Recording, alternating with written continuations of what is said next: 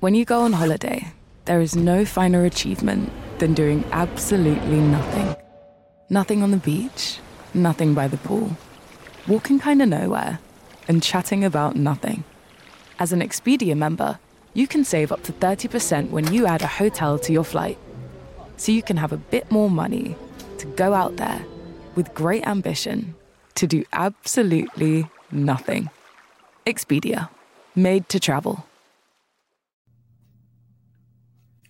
Welcome back to the Dersht Show. There's been a TikTok viral message by a woman who asks what a lot of people are asking. Why can't Trump get the very best lawyers in the country to defend him? When Richard Nixon was up for possible prosecution and indictment, he got James St. Clair, who was probably the best trial lawyer in the country, to defend them. Big firm lawyer. Others as well. During the first impeachment, President Trump got me. I'm a pretty good lawyer. And I was willing to defend him. But now there don't seem to be very many lawyers ready to defend him. One of the reasons I don't is because I have a rule.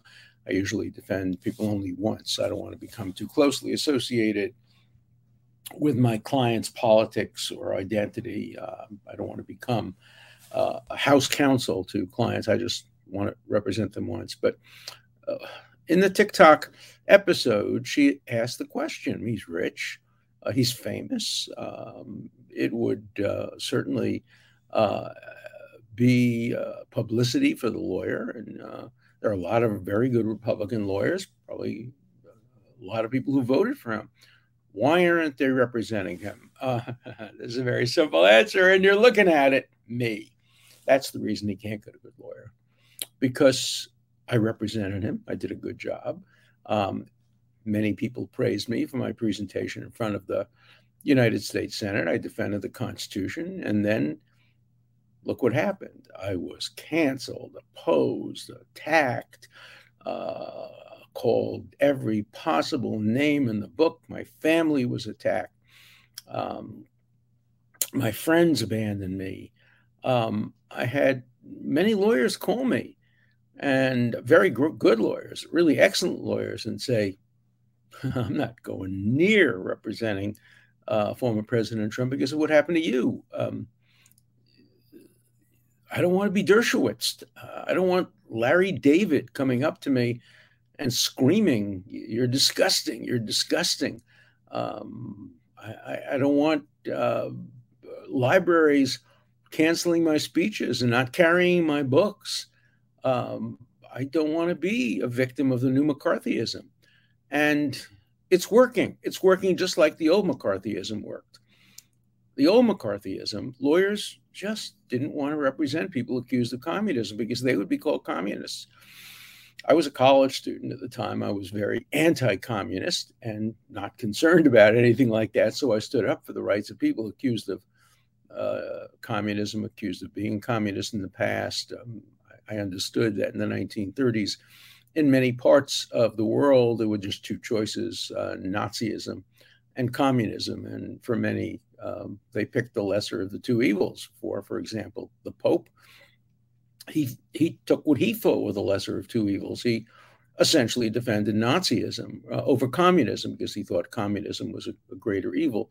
Most Jewish lawyers, of course, couldn't defend Nazism.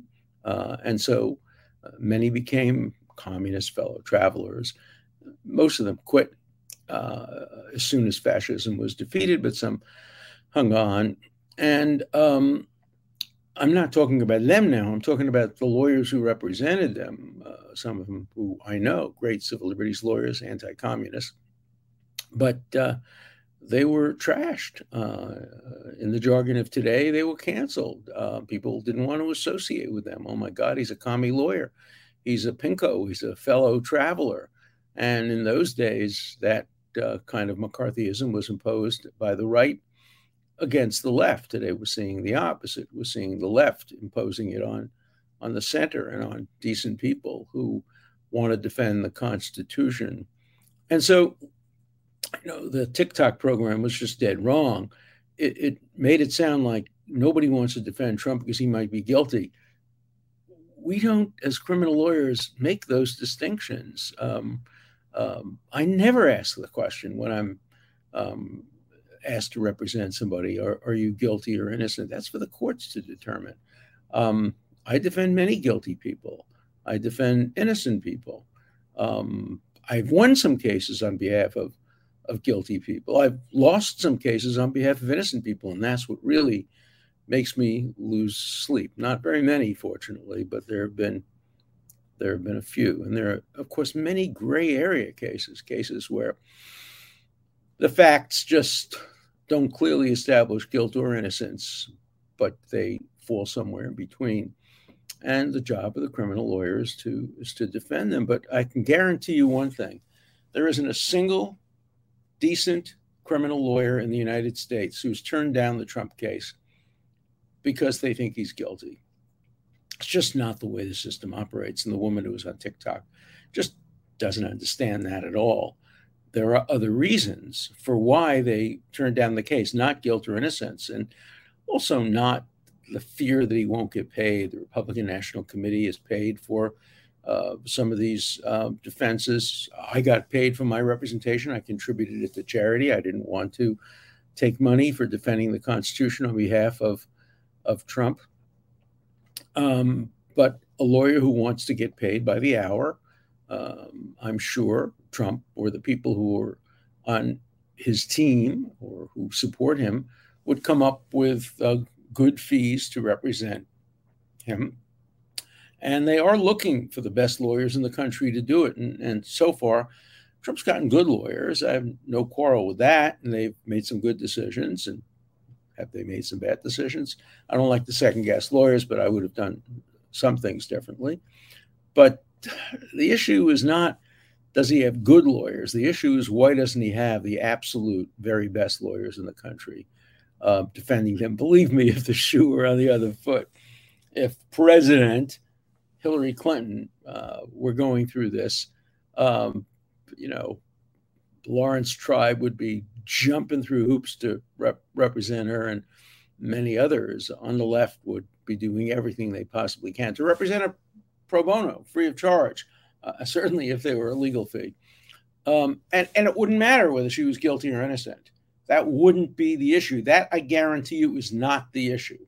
I know of no criminal lawyers who turn down cases because they believe the defendant might be guilty. The vast majority of defendants who we represent probably are guilty. Thank God for that. Would you want to live in a country where the vast majority of defendants are innocent? That's Iran. That's China.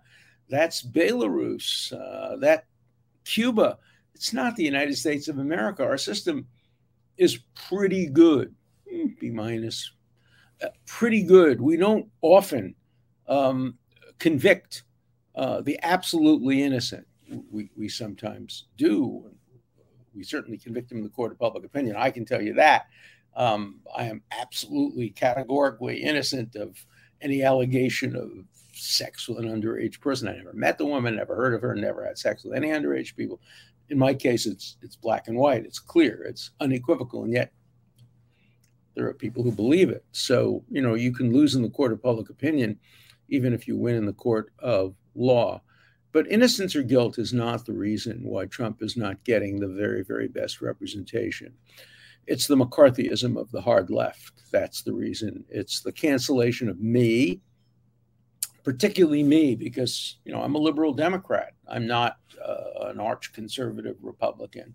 I'm not a rhino. I'm not any of those things. I'm a person who votes Democrat, voted for Hillary Clinton, voted for Joe Biden, voted for Barack Obama. I regret my vote for Barack Obama the second time around. I think that it would have been better to have supported the Republican candidate, Mitt Romney, who ran against Obama the second time. Obama's second term was a disaster for America, particularly for American foreign policy. And so I regret that vote, but I cast it. I did vote Democrat. And for that reason, the way Democrats have been treating me, the way the left has been treating me, the way academia has been treating me is sending a very powerful message to lawyers, both Republicans and Democrats, liberals and conservatives. Don't go near Trump. He's radioactive. You don't want to happen to you what happened to Dershowitz. Now I'm fighting back. I think I'm winning, but I'm fighting back. I'm not going to sit silently by and allow McCarthyism to destroy my career, my legacy, what I've done over the last 60 years and what I've accomplished for so many people. I do half my cases pro bono. I've defended a lot of innocent people. I've kept people from being executed. I've kept women from being abused and being subject to harassment. I've done a lot of good things in my life, and I'm not going to let McCarthyites of the hard left. I'm not going to let the Larry Davids of the world or the jerks from Martha's Vineyard influence my decisions. I will continue to defend people who they disagree with, people who I disagree with. That's never been my criteria. But we live at a dangerous time. I'm about to write a new book called Get Trump, in which I make the argument that the left's attempt to get Trump, to prevent him from running again, poses perhaps the greatest dangers to civil liberties, the right to counsel, free speech, since McCarthyism. That's how dangerous it is. And I document it. I'm going to document it in my new book with lots of specifics. And I know it's true because I've seen it in my personal experience. So you want the answer to the question? It's a very easy question. You want to know what the implications are? They're very, very severe.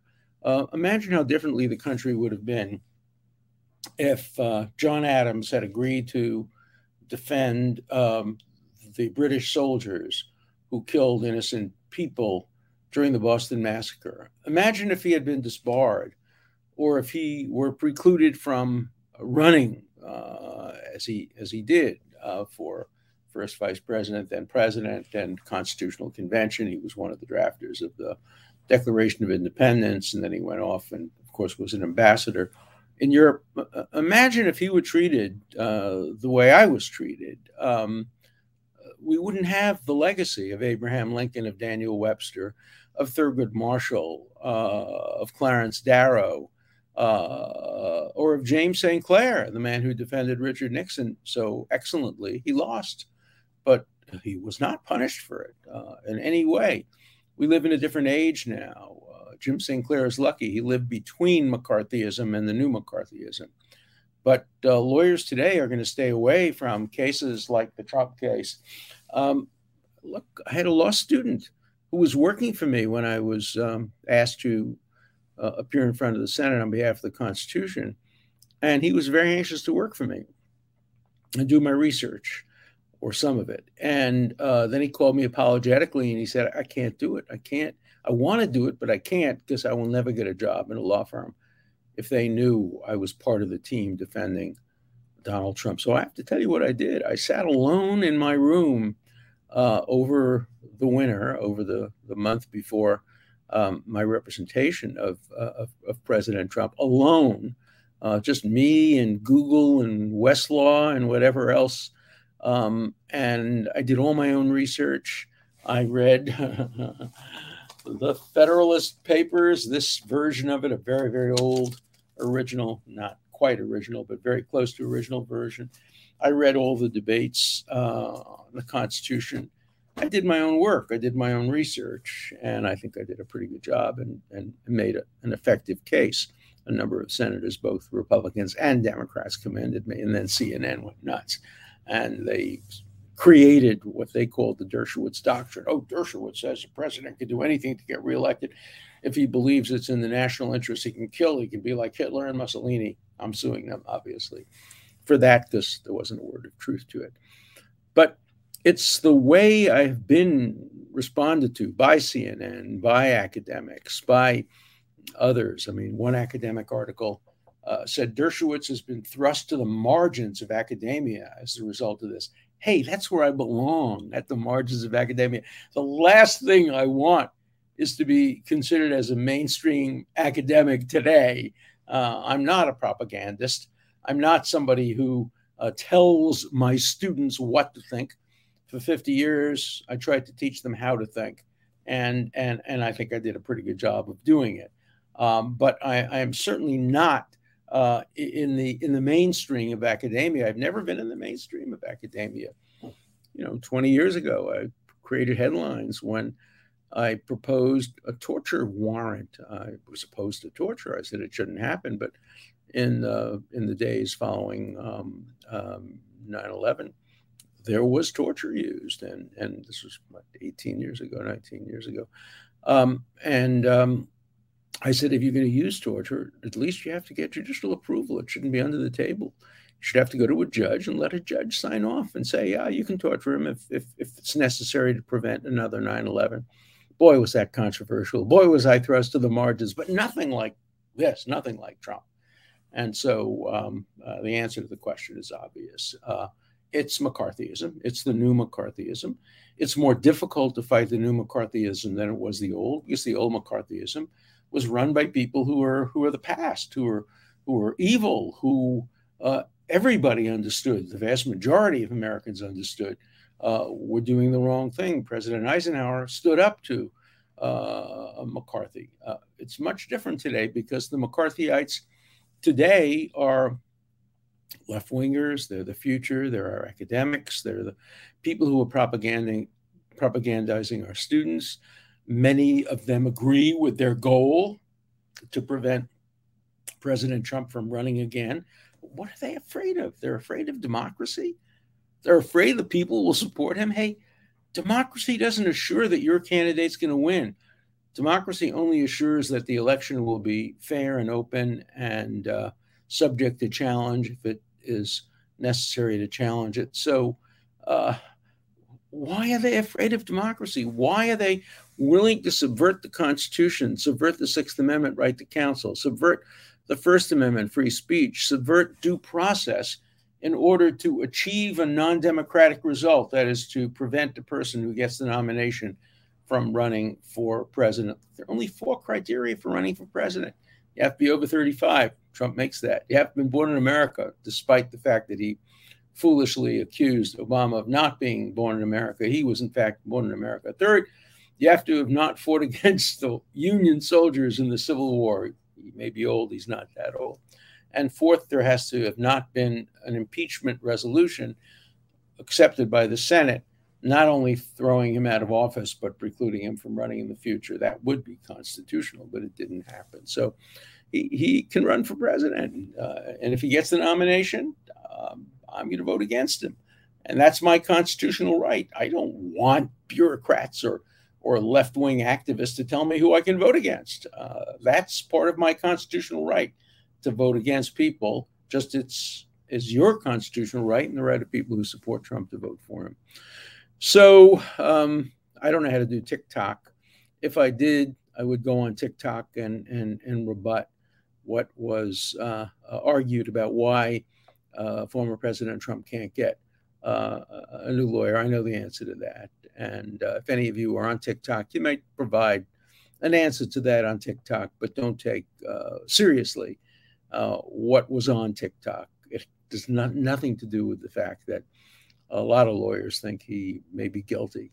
Maybe true, maybe false. We don't get to make that decision. That decision gets to be made by judges and juries and ultimately the highest courts, including the Supreme Court. So we'll wait and see whether he's guilty or innocent or somewhere in between. But it's crucial that he get the very best lawyers to defend him. That's what the Sixth Amendment is all about. The right to a zealous defense, the right to pick your lawyers. Now, poor people can't pick their lawyers.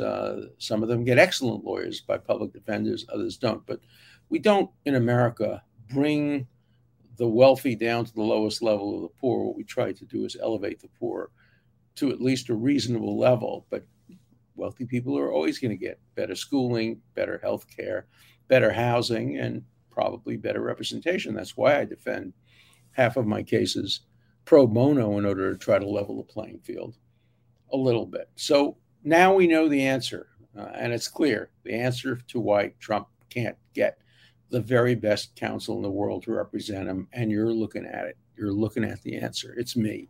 And I don't want to be self-referential, but it's absolutely the truth. It's the way in which the McCarthyite hard left treated me that has resulted in a compromise with the constitutional right to counsel. Shame on those who have been willing to sacrifice constitutional rights in order to get Trump. And that's what my next book will be about. All right, let's get to some letters. We've got some interesting ones. Okay. Professor Dershowitz, by the same token, if evidence shows Hillary Clinton or Joe Biden did illegal things, would you turn against them in a second? Remember, I said if I saw that Trump did anything illegal, I would turn against him in a second. The answer, of course, is yes. If I believe that Hillary Clinton or Joe Biden committed crimes, or if Joe Biden committed impeachable offenses, of course I would turn against them. Why would anybody think not? I am not a loyal Democrat. I'm a loyal American. I'm loyal to the Constitution. I'm not loyal to any particular party. I'm certainly not loyal to any particular person. It would hurt me deeply if two people who I like, Hillary Clinton and Joe Biden, were to be found guilty or to be deemed to be guilty, or the evidence pointed to guilt of a serious criminal offense. But I would call for their prosecution, call for them to be treated exactly the same as others are treated. No one is above the law. No one is below the law. And as I've mentioned before, the Bible, when it gives instructions to judges, says lo takir ponim, do not recognize faces. And I abide by that principle. I don't recognize faces for better or worse. I defend principles, and I defend people who are charged wrongly or unconstitutionally with offenses. Okay. Here's a good one. I don't wish death on people. Well, let's wait and see. I don't wish death on people, but there are certain folks you wouldn't miss. One would be Epstein, and another would be his lawyer, me.